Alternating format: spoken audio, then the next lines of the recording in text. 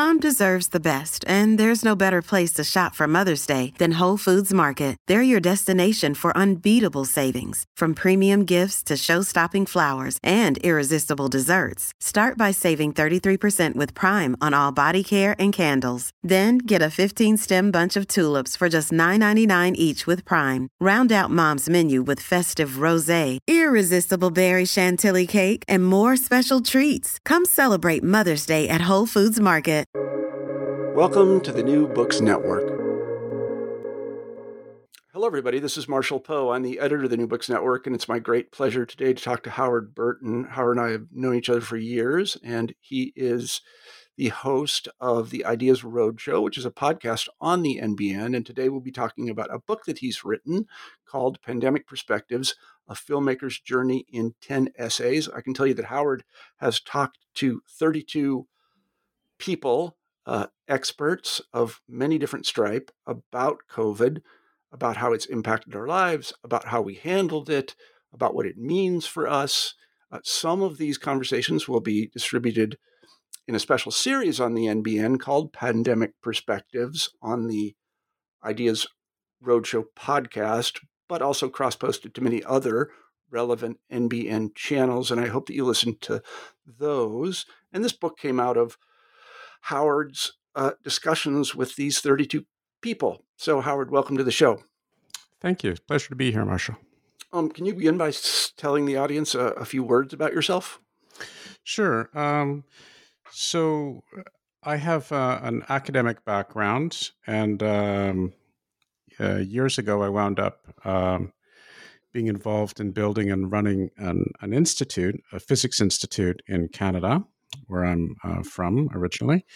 And we won't hold that against you. No. Well, it's wonderful with Canadians, because no matter what they do, everybody seems to like them. It seems like we have this diplomatic community. Well, it's just the opposite with Americans. So there you go. Well, in a way it is, actually. And it's not. Anyway, that's a whole different subject. Yeah. And then after that, I started something called Ideas Roadshow. And the idea behind that was to have an opportunity to engage in a personal way using the advantages of a spectrum of digital media to go right to academics in a wide variety of fields who are doing interesting stuff and get them to be able to communicate their ideas and their frustrations and their hopes and their desires and all the rest of that in a way that can be broadly accessible and then package that both using film and audio and print form and so forth. So that's what I've been doing for the past decade or so.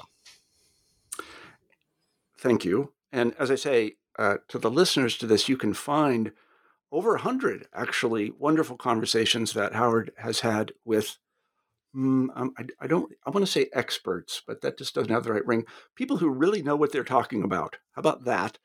On the Ideas Roadshow podcast on the NBN, and I encourage you to listen to those. They're really terrific. So let's turn directly to the book. Howard, why did you decide to interview these 32 people, and what were you hoping to get out of it?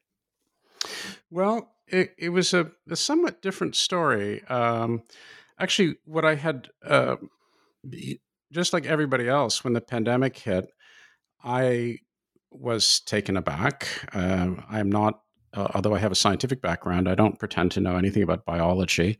And all of a sudden, like everyone, I was forced to grapple with all these biological concepts about which I knew very little. And I was curious. There were all sorts of things that my questions weren't getting answered, and I was really confused. I wanted to get some context. I wanted to try to understand what was happening as we were going into all of these weird situations, and I wanted to try to get some answers. And I wasn't getting that in any way. I wasn't even getting an opportunity to see questions being asked, let alone any answers. Of course, by answers, I don't mean the definitive answer. I know enough about, scientific processes to know that there aren't the definitive answers, and there were a lot of ambiguities, and I'm fine with that. But I thought this is an opportunity to really understand aspects of how the immune system works and what's really happening, and epidemiological models and so forth and so on. And I was personally feeling very frustrated by that. So I thought to myself, okay, well, I have now turned from the Ideas Roadshow experiences to start making films. So let's make a film by talking to, as you mentioned, I've been talking to all these people who are experts in their field. Um, and I thought, well, why don't I do a film about a physicist discovers the biological world? So I'll go off and I'll talk to all these biological experts about not so much what's happening with COVID, but using that as an opportunity to get an understanding of what's really happening. What do we know? What do we not know about the world of immunology? What are some of the big mysteries out there? How can we actually try to harness this moment that we've all been unceremoniously thrust into and try to learn something about that and try to grapple with it? Because as I started to dig in myself a little bit, I found it really fascinating. And again, I didn't really know very much about it. So I thought, why don't I take this opportunity to make a film like that? And I'll talk to all these people who are specialists in that field. And it was a very funny thing because, as you said, I have a fair amount of experience doing this in different areas, and most of the people I talk to are experts in fields about which I know nothing. So it's actually quite handy. It's quite easy because I can just lead with my curiosity and so forth. But I was getting almost nobody who was in the biomedical research field to agree to talk to me. And I thought, that's really weird. What the heck is going on? And it was a very strange situation. So at first you might think, well, we're in the middle of a pandemic. Everybody's really busy. These guys are incredibly busy. And that's understandable. But then I'd turn on CNN or BBC or I'd pick up a newspaper and there'd be op-eds from these people. So they were clearly willing to be engaged. And for some reason, and I have my own theories, but I don't really know. But for some reason, I found it very, very difficult to engage these people in a broader conversation. They just didn't really respond.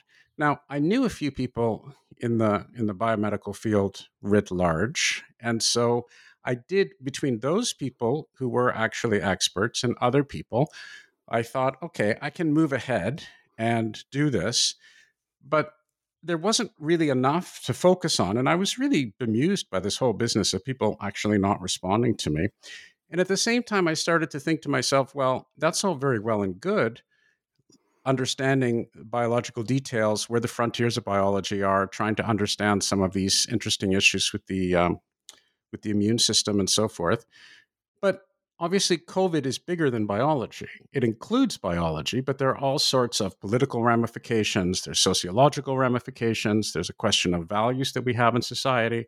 There's a sense of internationalism. There are all these bigger questions. So why don't I make the ambit of the film much larger and think about using COVID as an opportunity to exploring all of these issues with a plethora of experts in different areas and try to make a film about that, with different insights.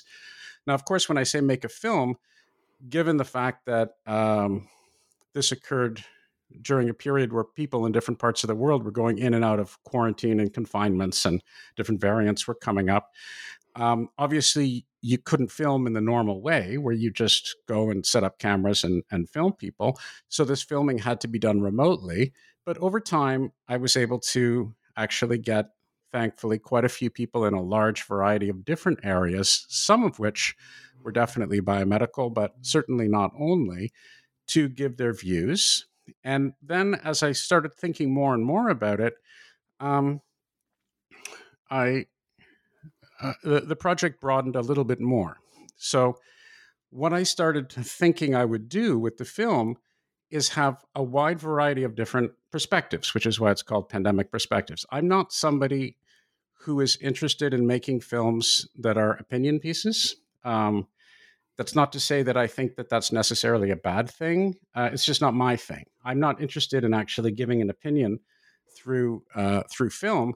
What I think in the sorts of media, sorts of topics that I'm interested in, what I think are really interesting is to try to use film to give different perspectives on things, different people, different experts, to show that things are much more complicated. There's no canonical answer. People have different interpretations and different views, and you can do that very easily in cinema and film. So that's the sort of thing that I'm interested in doing.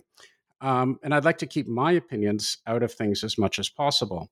So then I thought to myself, well, what might be interesting is to expand the project in three ways. You have a film with short insights that are hopefully pointed and thematically constructed to give people a spectrum of different views and angles. Then you have longer format conversations that I would put in a podcast form to be able to explore those ideas in more detail. So people have more than 2 minutes or whatever, and you can ask them questions. When you said X, what did you really mean? And how does this fit into that? And so forth and so on. And then the third component would be my own personal journey, my own sense of how my own opinions evolved, a behind the scenes view, if you will, of how the project was put together, my own experiences and what my biases were, and so forth. Because, as I said, I'd like to kind of keep that stuff out of a film. So I thought that might be interesting for people to have those three different components. And so that's what I did. I'm envious because you got to talk to these people. And I did not. I learned everything that I know about COVID by watching the news or listening to the news, or occasionally I would go read an article or something. Well, one of the things that struck me about COVID is, first of all, how little I knew about epidemiology and viruses. For example, when the word vaccine was proffered, I thought, oh, this is something you take and then you won't get the disease.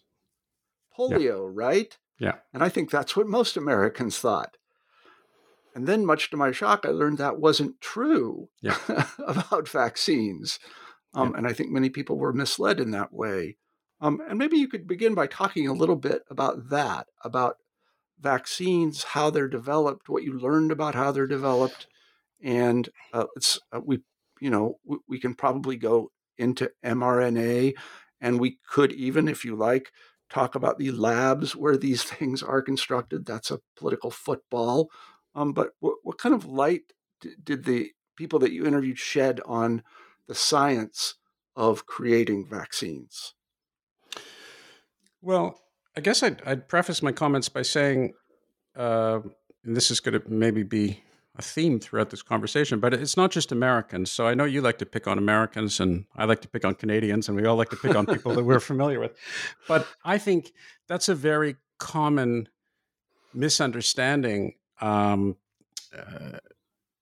lack of understanding, or lack of proper understanding that everybody has who's not knowledgeable about the material. And part of the main meta issue, and as you know from our previous conversations, one of the things that frustrates me is that people don't acknowledge that they don't know and embrace that as an opportunity, just out of a sheer sense of curiosity. Obviously, nobody wants to be in a pandemic. Nobody wants to be facing a lockdown. Nobody wants to be in that sort of circumstance. Nobody wants to be having to worry about whether the person they pass on the street is going to infect them with something and so forth. I mean, that's obviously to be avoided at all costs. But having found ourselves in that situation, isn't it worth taking some time and saying, well, what actually works? How do vaccines work in general? What is going on with these particular special type of vaccines? I mean, I think there are interesting lessons about what is happening in the world of biology that is potentially transformative that we can take away. And I think this whole question of, everybody throws around mRNA vaccine now like everybody's a vaccinologist or a virologist now. We all throw these words around, but that's a far cry from having the slightest understanding of what's actually going on, or having the slightest awareness that we don't have the slightest understanding of what's going on. I mean, knowing the words, knowing the names for something, Feynman said all sorts of things. And in fact, many of the things Feynman said he didn't actually say, but he did say that knowing the name for something is not the same as actually understanding how it works. And I think that's a very common affliction that perhaps existed always, but certainly exists in this day and age when we get used to names and we think that we understand what's happening. So yes, uh, just because you are vaccinated doesn't mean that you are not necessarily going to obviously get the pathogen inside of you. You're trying to boost your immune system in such a way that it can deal with the pathogen should it come inside of you. But rather than me pretending to be a biologist, which is a very laughable state of affairs, I can try to chart my own evolution. So what I write about in the book is when I was first thrust into this, like everybody in early 2022, my first reaction was to pick up books by a very celebrated writer and doctor and hospital administrator of his day called Lewis Thomas, Mm-hmm. who was American, incidentally. And because I vaguely remembered having read books by him about biology and the biological world that I found fascinating. He died in 1993, and I thought, I need some help to try to get some sense of things. And that was my first reaction. And I was amazed when I started going through these books. I had a couple of them, and I subsequently ordered the rest because, thankfully, one of the things you could do during a pandemic is order books.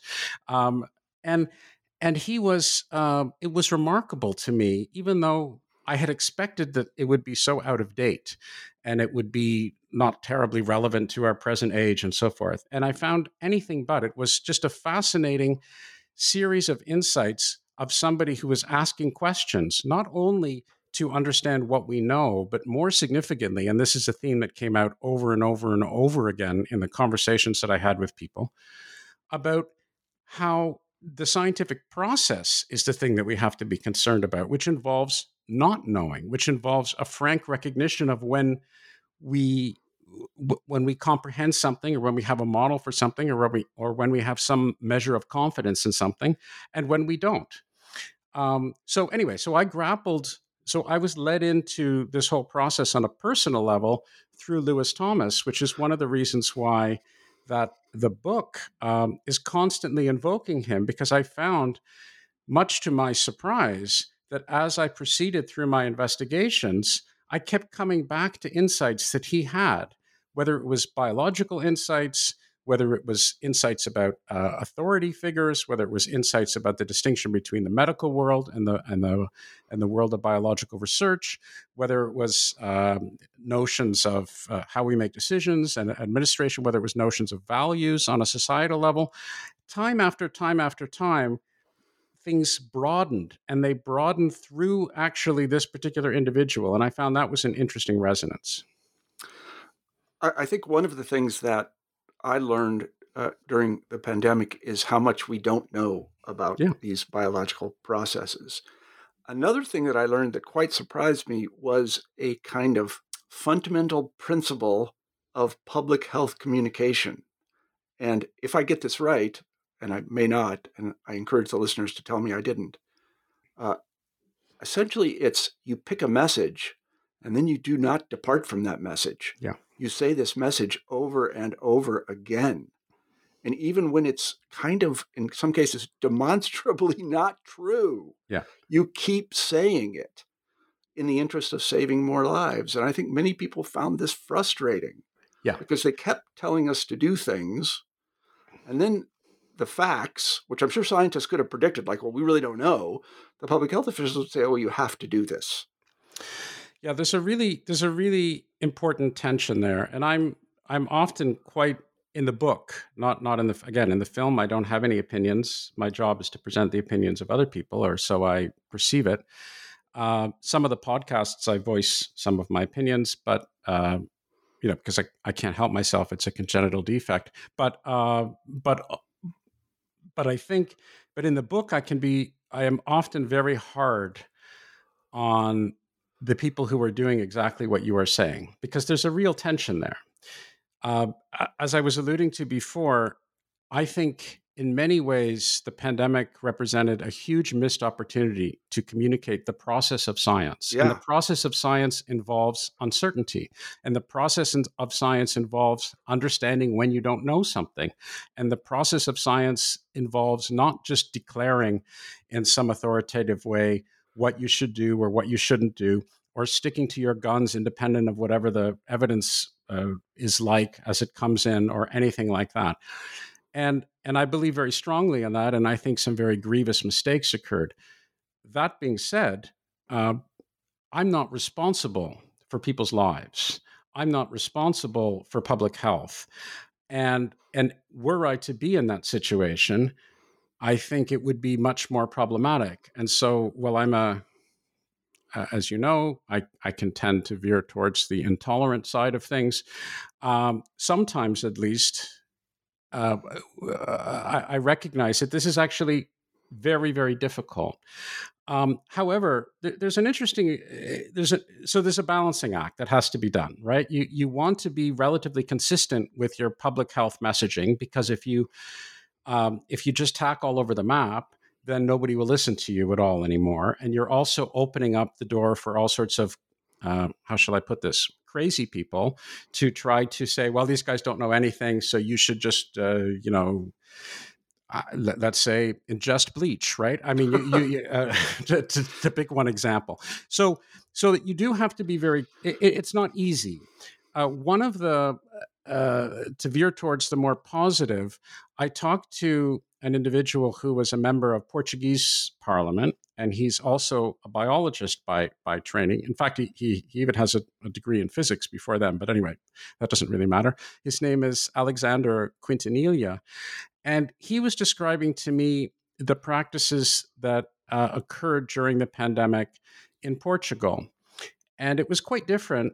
And he was pointing out that I think there are real lessons that the Portuguese government instantiated that could and should be absorbed by other people. And I completely agree. What he was saying is that they held weekly meetings with a wide variety of experts. So you would have vaccinologists, you'd have epidemiologists, you'd have members of the government, you'd have mathematicians, statisticians, modelers, a wide variety of people. And these were open to the media.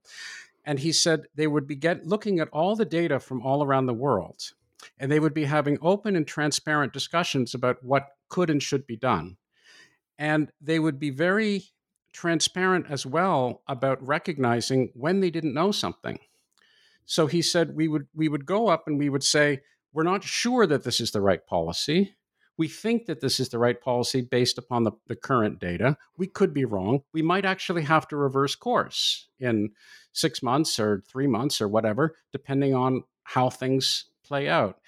And that notion of both incorporating the fundamental aspects of the scientific process with a transparent acknowledgement that people were doing their utmost to preserve public health as best as they could have under the circumstances paid some real dividends in terms of the trust that was gained amongst the populace and the willingness of the people to go along with the government policies, because they weren't just being told these policies. It wasn't just being declarative.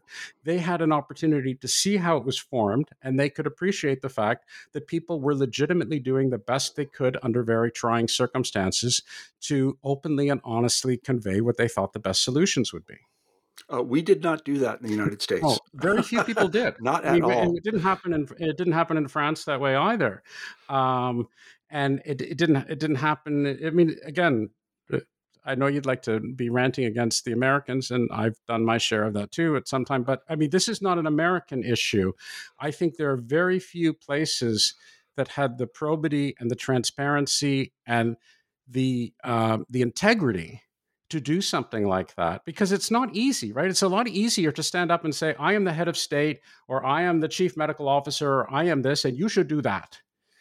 And for a while, people will do that, and they'll line up and they'll say, oh, great. But in the long term, you're going to encounter the exact sorts of issues that you were describing. I want to interrupt right there. One of the things, as a historian, I can tell you is that this pandemic is not unprecedented in any way. We have been dealing with infectious diseases like this essentially forever.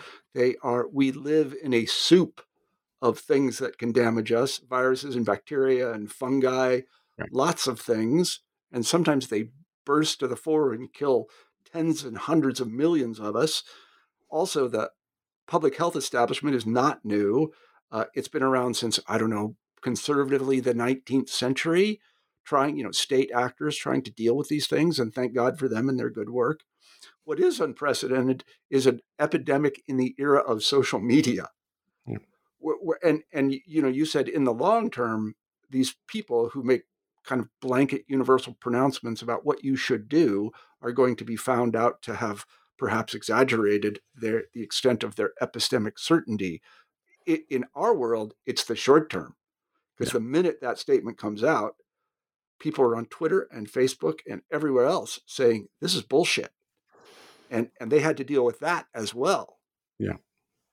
Well, a minute is now long term. The way, yeah, it is. Yeah, it's there are all sorts of aspects to this. I mean, one is, I guess, if you want to be more sanguine, you can say there's an opportunity to be fact checking. There's an opportunity. People have the access to information now that they didn't have before in real time. But there's also a desire to be divisive, to be taking any particular issue and politicizing it through these particular tools, to be focusing on, how shall I put it, at the risk of sounding too touchy-feely. I want to call it scoring points. Well, yeah, it's all about, there's a certain widespread narcissism, right? So every single bloody issue that arises is somehow all about you. It's what you think or how you feel or how it affects your political party or to what extent you feel that you can opine on it. Whereas that goes against the basic idea that most of us don't have a bloody clue about anything. And we should just shut up most of the time. And that doesn't mean that we should shut up and accept what is being told to us by the experts. I'm not suggesting anything of the sort. It's just that we should say, oh, gosh, I don't really know that. Maybe it interests me to the extent that I'm actually going to be willing to take the opportunity to learn something about it, or maybe it doesn't, but not have an opinion. I mean, you cannot, these people that are willing to march on the street against a vaccine, they don't even know what a virus is.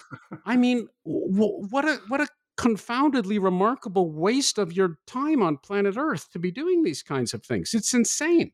It's not actually about you. And so anyway, you've heard me say these sorts of things in other contexts. But for me, it was an opportunity to actually learn and to engage with people, and these people who had insights, they might have had insights about very different things. And in fact, one of the things that came out of this process, there were a lot of things that came out of this process that were quite different from what I had expected. And the interesting things didn't actually have very much to do with the pandemic at all. They had to do with, on the biological side, maybe where is biology going? Where are the frontiers? What does something like the mRNA vaccine actually represent in terms of a potential revolution, or one of the potential revolutions in our biological understanding? It has to do with how do we solve problems on an international level. It has a lot more to do with environmental issues in terms of how we structure problem solving and how we can address things. So these were the things that came out that to me were more interesting, rather than wading into the sort of narcissistic, I'm on social media, I'm on Twitter, I'm going to be demonizing this person or demonizing that person. Mm-hmm. I mean, one of the things that was shocking to me was the kind of disconnect between MSNBC and CNN and so on and so forth, who essentially, they towed the line. Whatever the public health officials in the United States said, they would, in kind of shockingly, encourage people to go get vaccines. All right, that's kind of editorial, I suppose, and maybe it's good sense. But then in the Twitter sphere and on Facebook and these other places, as you say, there was this kind of unbridled criticism of everything the public health officials said. And some of it was good in the sense that they were fact-checking it. But what it did to me was cause cognitive dissonance. Like, I just was like, I already knew I didn't know. But like watching people not know in real time, and then have them yell at each other. And it was just so, like, what should I do? Who should I believe? I don't know. Should I wear a mask? Should I not wear a mask? Should I get a booster? Should I not get a booster? What do I do? And I was just confused. And I don't think there's no easy off-ramp to this problem. I mean, because people didn't know. And that's just the fact. They didn't know. Well, yeah. I mean, again, I'll cite the guy from Portugal again and say the really important missed opportunity was not to focus on the process of science. I guess I'm perhaps I'm paraphrasing, or at least I'm trying to paraphrase what you're saying. It's okay not to know, and moreover, it's not just that it's okay not to know, like I'm okay, you're okay, or I'm pretending to be some kind of psychotherapist or something. It's more than that. That's actually where things from a scientific perspective get interesting. Now, I appreciate the fact that if you're in the middle of a pandemic and you're worried about the health and welfare of yourself and loved ones, and you're tired of being locked in your apartment, then you're not necessarily motivated to thinking, now's my chance to explore the interesting, fascinating details about the biological world. I get that. But, and I certainly, felt that myself. But at the same time, it is an opportunity to sort of look back and say, okay, it's not like these people are gods and they are authority figures. And we shouldn't be led into thinking that just because somebody is X or Y or making pronouncements, we should be able to go beyond that. And we should be able to look at this in such a way as to not just go to the other extreme and then say, I'm going to be critical of anybody, or I'm going to be skeptical of anybody, or I'm going to necessarily assume that anyone who doesn't belong to my political party or belong to this or that is telling a lie or any sort of nonsense like that. But I think to really recognize the fact that not knowing is part of the process. On the other hand, there are some things we do know and we have some confidence. I mean, that's the other side of the coin, right? If you come across as some all-knowing, omniscient authority figure, then not only is it the case that you're going to get blowback when it turns out that one of the things that you pronounced upon turns out to be incorrect, but it also it might make people who are skeptically inclined to throw the baby out with the bathwater and say, well, we just don't know anything. We don't know a damn thing at all. And that's also wrong. It's very wrong. So the inability to distinguish between what we actually have a high degree of confidence in and what we have no confidence in or little confidence in is really essential. And obscuring that line becomes deeply problematic in all sorts of ways that certainly include, but very much transcend the pandemic itself. Yeah, I think that's right. I mean, I'm reminded that one of the best classes I ever took in terms of the workings of my life was descriptive statistics. I didn't expect not even that. The really complicated kind. Not even correlation. I did that later, but like just descriptive statistics and confidence in what you're saying. And I feel like there was a tremendous amount of kind of statistical ignorance out there, and people preyed on it.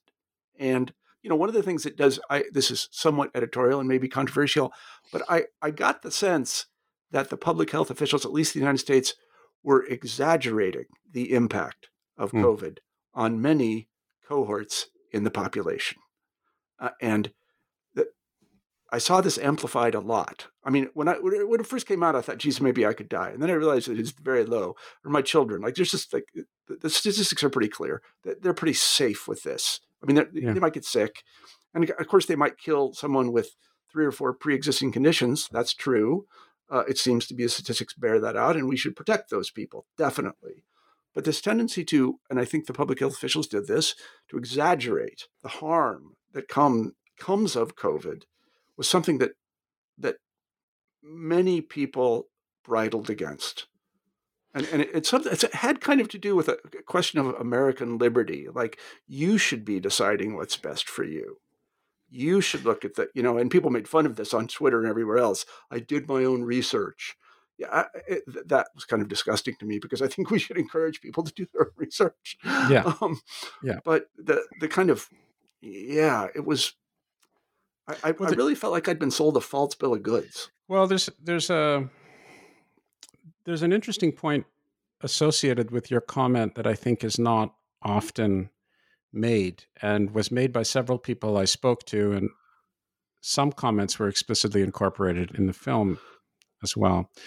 And that is that, while it's true what you say statistically, it's true that there was a very clearly identified at-risk population statistically. That doesn't mean, of course, that because it's statistical, right? So there are 20-year-olds who have died and so forth and so on. I mean, So right. no one's denying that. But there was a very, very well established statistical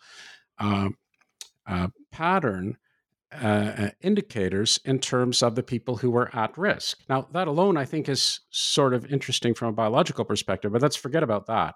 And let's just focus on the fact that we did, from the onset of the pandemic, we had a very clear sense of who the people were who were most vulnerable. I remember this well, like the Italian data. When the Italians released that data very early, I was like, oh, I see. So we did know that, and then there are all sorts of political aspects of that we can get into later. But the point that I wanted to make is that if you have people who are approaching a situation with only one particular criterion in mind, I mean, and it's understandable in its own way. Again, I'm not trying to demonize these people, but if you have people who come from the position of we're trying to minimize, this is a pathogen, I'm a virologist or I'm an epidemiologist who's focused on this particular thing, we have to minimize contagion. That's the only single variable that they're focused on. Then even the policies to limit that might wind up having significantly deleterious impact on a much wider group of people. And so I talked to people who were saying, look, you're talking about how. So there was somebody who's a philosopher and also a cognitive scientist now. Her name is Anne-Sophie Barwitch. She wrote a book called Smellosophy, and of which you might have heard. And she was pointing out that while people were saying trust the science, and which is a whole other ball of wax, and they were saying we're doing science-based policies or evidence-based policies, they were only doing that within a very circumscribed domain of what was scientific. There was all this cognitive science research that showed that human beings, if they are put in isolation, actually suffer grievously. And that was completely ignored. And a social psychologist, Roy Baumeister, pointed out to me that there's quite a bit of data to support the claim that that there were grievous health impacts, both in terms of psychological health, but also physical health. The death rate actually went up substantially amongst younger people because of the measures that were imposed to try to battle the pandemic. And so the quarantine and the lockdown and the confinement measures actually had a huge impact on people's lives and health and welfare. And so it's difficult. And of course, hindsight is 2020, and I'm not trying to trivialize it. But the point is, it's not just that you can say, well, we didn't necessarily significantly orient ourselves towards these risk factors. If you impose policies that are well-intentioned in order to minimize those risk factors, but in the meantime, the health and welfare is deleteriously influenced of the wider segment of the population, what are you actually accomplishing? If the death rate is going up all over the place, then presumably you're not actually achieving what it is that you wanted to achieve by implementing those policies to begin with. And so it's tricky, and I'm not trying to make it seem like it's obvious or trivial, but it is obvious that you have to look at things from the perspective of more than one variable. You have to look at the bigger picture. It's interesting. I was talking to a fellow the other day, and he said, well, public health. It's great that we have a public health establishment. So let's ask ourselves, are Americans more or less healthy than they were 50 years ago? And he said, the answer is less, because an incredible number of them are obese. Yeah. That's a public health problem. Now, of course, being an American, I think you should be able to eat all of the double cheeseburgers and French fries you want. But that runs against this notion that we should be trying to teach people to be more healthy, because one of the principal comorbidities in COVID is obesity. And I think something like, I'm sure I'll get this wrong, 30% of adult Americans are in some way obese. So seeing it in the round, seeing all of these factors is a very important thing. I mean, I'm pretty open about this. I've been part of the recovery community, let's put it that way, for over 20 years. And I can tell you that the measures that were taken did not help people who are alcoholics and drug addicts. First of all, the meetings were closed. Yeah. And those meetings are lifelines for those people. Yeah. And I think if you look at the statistics, again, I could be wrong, the opioid epidemic in the United States got worse. Now, of course, it was getting worse already, so we can't disentangle the factor of COVID, but it got worse. It didn't get better, and we wanted to get better. So, to give another example, recently the school board in my district voted to continue having K through 12 kids. I have 3 of them wear masks in schools. And they said, we're deferring to the health board. I said, okay, that's fine. They're the experts. They know. But I asked myself, what impact is it having on K through 12 kids to wear masks all the time in schools when in the general community, that is in Northampton where I live, nobody's wearing a mask anymore? I mean, the mask mandates are gone.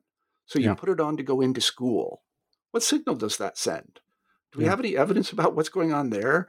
What message are we sending them by telling them to wear masks in schools? Now, also, I mean, we have the statistics, and the rate of people getting COVID in these schools is incredibly low now. That doesn't mean it can't go back up, and maybe wearing a mask is the right thing, but they're being sent a message. And I don't know what the impact of that message is. When you tell kids, okay, you're going to stay out of school for a year, which is what happened here in the United States, what message are you sending them about school? I don't know. Well, you can't help but escape the conclusion that things are being done arbitrarily and not rigorously. And once you start thinking, as you said, if you had the belief, the trust, the confidence based upon past experience and some awareness of how decisions are being made today, that decisions were being made in an open and transparent and well-informed way with full awareness of the data and the evidence and the concerns of various people and looking at all of the situations that are relevant to the circumstance, then you might say, okay. But given what you're saying and given my personal experiences, we don't have that. No. So the instinct is, these guys are just throwing a dart at a wall. They haven't thought about it. They haven't gone through it. They haven't tried to consider the various different options. They're just making declarative statements. And that's exactly what you don't want to be doing, not only first and foremost for public health, but this whole idea of letting people know about what not just the scientific method is, but any reasonable way to make a decision about anything. I mean, it might not have anything to do with science. This is another one of my hobby horses, right? People conflate evidence-based with science. Like if you're a historian, you don't give a damn about evidence, right? Or if you're a lawyer, this expression evidence-based. I hate it. And it's. I mean, what else is there? Is there non-evidence-based? What else is there? You just make shit up. Like it's completely superfluous. Evidence-based. Like no, I just make shit up. Yeah. So it's this idea that the scientists do things or are supposed to do things in this way, and the rest. It's complete. I mean, to me, it's just rational or irrational, right? And part of being rational is not only moving ahead in some sort of deductive framework, but recognizing objectively what works, what doesn't work, having a little bit of candor and honesty to be able to incorporate that in your decision procedure and so forth. I don't think, yes, that's certainly part and parcel of science, or should be, although I've certainly known scientists who don't subscribe to it, but it's not exclusively scientific. It's just thinking clearly. It's the sort of thing that you're supposed to be exposed to, at least in school, whether or not you're wearing a mask at the same time. I agree with you. Let's talk a little bit about masks for a second, because you mentioned, it'd be nice to have scientific consensus on these issues so that even you could go do your own research, or you could listen to Anthony Fauci or whomever, and God love these public health officials. They're all well-intentioned and they, I mean, we can't tell yet, but maybe they did a great job. It could have been much worse. I certainly wouldn't want to be in their shoes. But the data in studies about masks is just profoundly contradictory. Yeah. And I guess what that means is it's hard to run a study about masks. Well, I don't know. One of the things that personally frustrated me, which is something I can say, is that there were a lot of very strong opinions that were coming out of the scientific community in the absence of data. So that's the thing that drove me crazy. So in the very beginning, I don't know if you remember this, but in the very beginning, the World Health Organization made this big declarative statement that said, you don't have to wear a mask, or you shouldn't wear a mask. And I understand that statement, or at least I suspect that statement was also made in a different context, because this was at a time when PPE was scarce and that people were Yeah. worried that the medical staff and hospitals wouldn't have Wouldn't get access it. to Yeah. masks and so forth and so on. So there may have been a lot more that went behind that. But nonetheless, to be making these announcements in March of 2020, when you don't have very much idea at all about the transmissibility of the pathogen or whether it's airborne or whether it's not airborne or how it goes through here and there and all the rest of that. And then just to say, as an international agency, which the entire world is looking to for some sort of probity and reasonableness and evidence-supported research, to just make a declarative statement and then without anything, and then turn around like 2 months later and say the exact opposite again without anything, and Cognitive expect dissonance. that Yeah. everyone's just going to automatically listen to you is infuriating, and obviously significantly impugns anybody's respect for the scientific process, or at least what's alleged to be the scientific process. I mean, one other thing I can say is that I was very irritated on a personal level by I guess that's the only way I could be irritated by the fact that there weren't published studies. I remember asking myself, like, where are the studies? Like, what do we actually know about masks? How come masks are bad one day and they're good one day and they're bad another day and so forth and so on? What do we actually know about this? And it might be very complicated, and it might be very difficult to establish what our confidence intervals are, and it might be this and it might be that, but just tell me that. Like, give me a sense of where things are actually going. And this was happening time and time and time again. I mean, I don't know if you remember this, but when the vaccines were coming out, there were, and the vaccines are, it's phenomenal what actually was able to be done on such a short time period. Yes, let's give those people credit. And then there was a Chinese vaccine, I think it was Sinopharm vaccine, and there was the Russian vaccine, the Sputnik vaccine, and these vaccines were actually being injected into people's arms, and nobody talked about them in the Western. It was just like, oh yeah, well, those guys, they're putting, I don't know, sugar and water or something in a needle, and they're giving it to. I mean, there was no sense of what's actually happening. There was this dismissive notion that, well, the Chinese and the Russians, they'll just do anything, and which is so offensive in so many different ways. I mean, first of all, science is, of course, completely international, and the idea that there are no vaccinologists or molecular biologists or immunologists or people of merit who are living in Russia or China or what have you is just absurd. And it's also a sense that in our information, everything is politicized, even whether it's subtly or overt. There's always this sense of things necessarily having this divisive, choose your camp politicization side to them. And, the merits of a particular vaccine should not be one of those things. Mm-mm. And it was all kind of lumped up together. And so these were things that were, I don't know, you didn't ask me what was particularly bothering me. So there you go. You have a conversation with me, ask me some question, and before you know it, I'm out on a rant on something. Well, I mean, I can tell you that I basically did whatever Anthony Fauci said. I'm relatively trusting of authorities, especially public health authorities, but I didn't do it with great confidence or comfort. And that bothered me. I thought, is this just some sort of charade? Do we really know? I did what they said, and I think most Americans did, but I didn't feel at the end of it like I had great confidence in them, because there was all this contradictory information, and not just from the Twitter sphere. It was them saying X and then saying Y, and making claims which I could see from my own experience were not true. I mean, to give an example, when all my friends in New York, who are a bit like me, they're part of the international intelligentsia, and they'd been vaccinated a couple of times and they'd done everything right, just like I had, then they all got Omicron. They were dispirited. Now, maybe they had a tremendously naive understanding of the way vaccines work. But when they all got Omicron, even those people were very dispirited because they felt like they'd been sold a bill of goods, even though they really hadn't. But they lost confidence in authorities.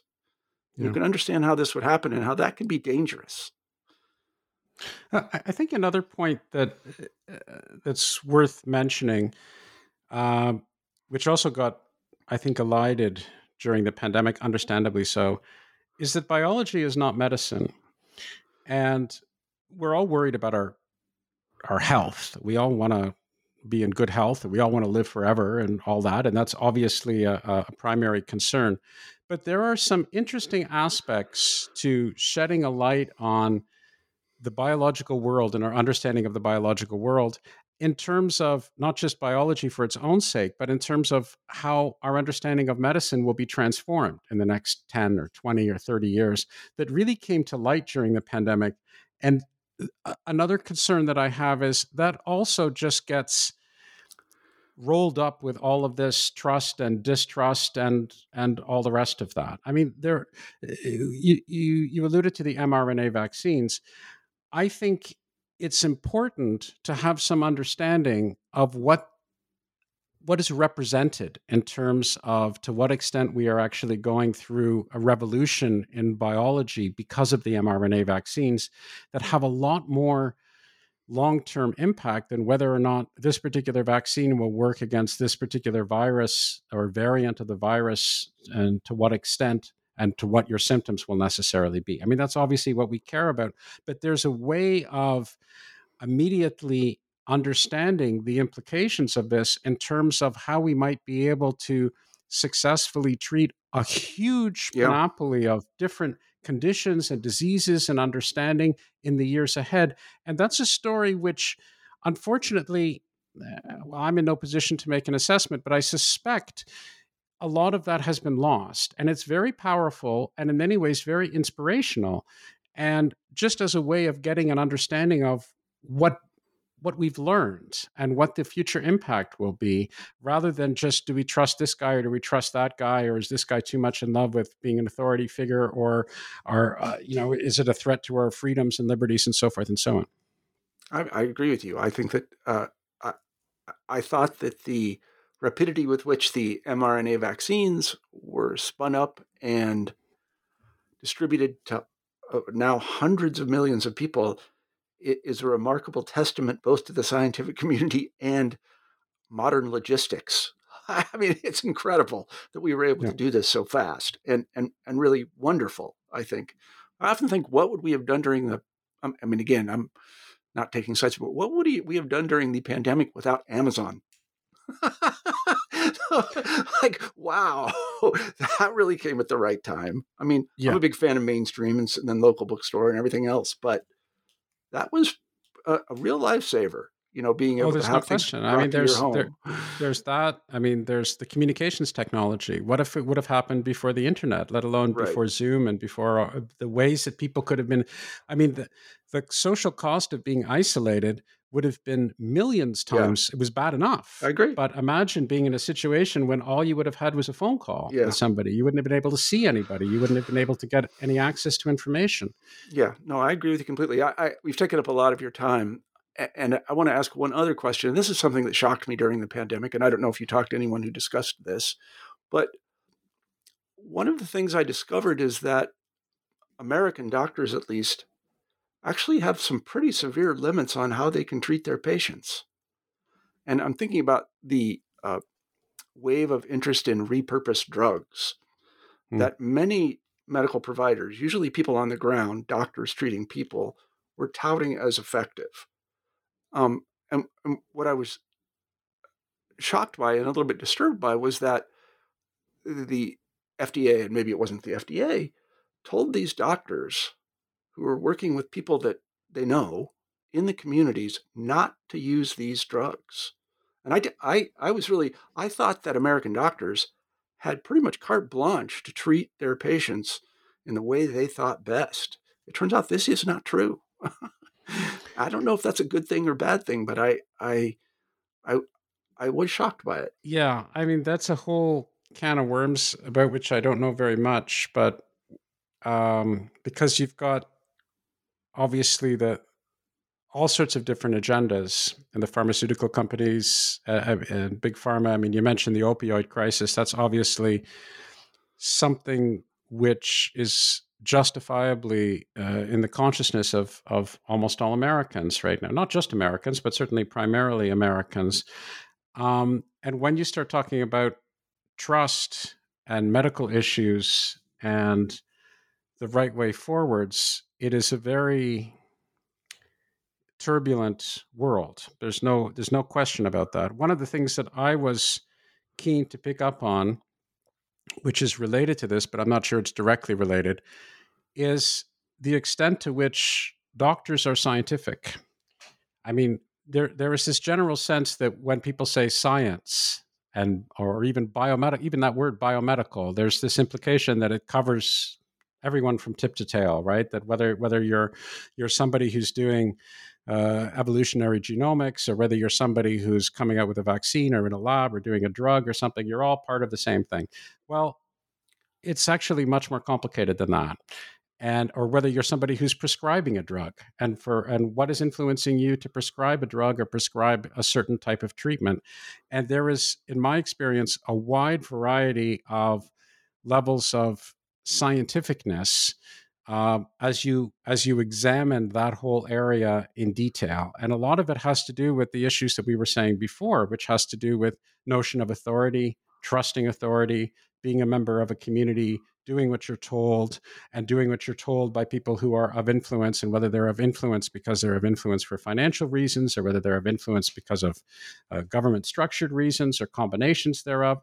This also has huge ramifications in terms of the nature of research, what gets funded, what doesn't get funded, how we move forwards to try to develop various different drugs, who's behind that. And sometimes it doesn't have to be nefarious or imagining that there is some sort of conspiracy that's afoot. There is this whole question about, even if you're interested in having the best kind of drugs tomorrow, what's the best way of funding that system? What's the best way of encouraging that? What's the best sort of research to making sure that we have the transformative drugs tomorrow? And a lot of people I talked to were worried that things would tilt towards a vastly more applied orientation, that there wouldn't be enough funding of basic research because everybody's just focused on getting a pill, getting a vaccine, getting this, getting that. And there was a tremendously large impetus that was added to that already existing predilection because of the pandemic. And the truth is that even if you're interested in just applied things at the end of the day, anybody who's looked at this with any degree of sophistication whatsoever knows the best way to actually do that is to make sure that you have a solid support of basic research, not targeted specific research, because statistically that has opened up hugely transformative developments that have spun across a wide number of fields and have been game changers. And if you focus very, very narrowly on what it is that you're trying to do,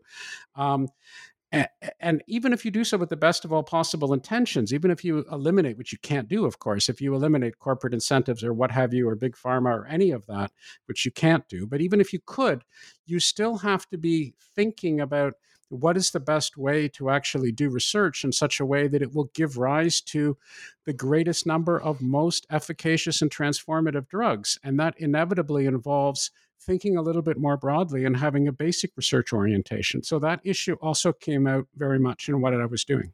Yeah, I don't want to say that I think that doctors should have carte blanche to treat their patients any way they want. We want to beware of any sort of quackery, and I want my doctors to keep up. That's true. But I was astounded that the FDA could tell them not to pursue certain treatments that they thought might be efficacious for their patients. And again, I don't know the answer to this question. As I said, I was just surprised. I do agree with you about fundamental research. In terms of return on investment, it clearly is worth the money. I mean, we live a lot longer. We live more healthy lives despite our obesity than we did. And this is all because of essentially investment in fundamental research in biology and biomedicine. And we can, if we continue to fund it as we should, it should help us down the line. Again, just on an ROI basis, return on investment. I think great things will come of mRNA eventually. And I hope it ceases being a political football. And I hope that the scientists get the funding that they need to do that fundamental research that doesn't have any downstream effects for 2 decades. Because when it does, it will be transformative. And I understand the paradox because Americans want a pill for that. That's just what Americans want. Sure. I want a pill for that. And there was no pill for this. And And maybe there couldn't be a pill for that. That doesn't mean there can't be a pill for that, but we're not going to spin it up overnight. We're going to have to know a lot more than we do in order to get a pill for that. And yeah, and I think mRNA is a great example of that. I mean, let's forget about COVID. Let's look at, I mean, I don't know. Let's look at schizophrenia, right? I mean, let's look at something completely different. So one of the things that was pointed out to me by a geneticist I talked to is if you from his perspective, you look at the value of mRNA. And when people hear mRNA, they think COVID, they think, I don't know, for letters or what, I don't know what the hell people think of when they think of mRNA. But what he thinks of is this idea of you're able to do two things. You're able to incorporate vital biological information and send it successively into various parts of the human body, into the cells. And then you are able, from that information, to be able to tell the cell's own machinery to be able to manufacture or not manufacture different things. So make a protein or stop making a protein or do something. And these are, of course, the things that genes do. So for him, he's saying, now we have a successfully demonstrated way of transmitting this information into all different parts of the human body that we weren't able to do before, or at least conceivably, right? In such a way that we can get in and we can adjust things. So now it gives us the opportunity, it gives us the hope that we might be able to send such instructions to parts of the body that were previously off limits, like the brain, for example. So this is the idea of looking at it from a conceptual perspective, of stepping back and saying, what does this technology actually enable us to do? What are the implications for the longer term?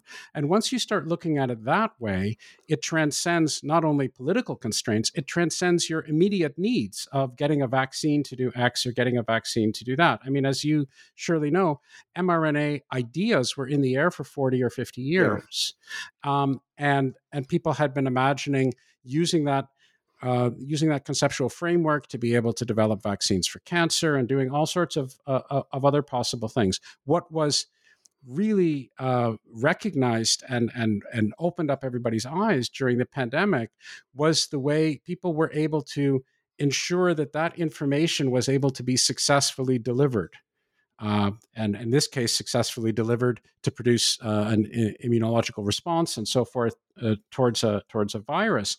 But you can abstract from that and look at the ways that biological information can now be successfully delivered and encourage the individual cells to harness these vital proteins or what have you, or inhibit them or what have you. And the implications of that are just mind-blowing. Yeah, I mean, they're just enormous. And we should at least be aware of that as citizens. So it's not just, I want a pill for this thing or what have you. It's looking at a wide range, an enormously wide range of issues in human health, which now there is a clearly demonstrated potential path forwards to address.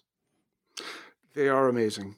I've read about them, and they are transformative, and we will see lots and lots of, if we continue to do this research, which I hope we will, we can look forward to great things, I think. And if COVID is a spur to more investment in things like this, because actually getting into the cell, which is what viruses do, and then using the cell's machinery, because a cell is a machine to make proteins. That's exactly what it is.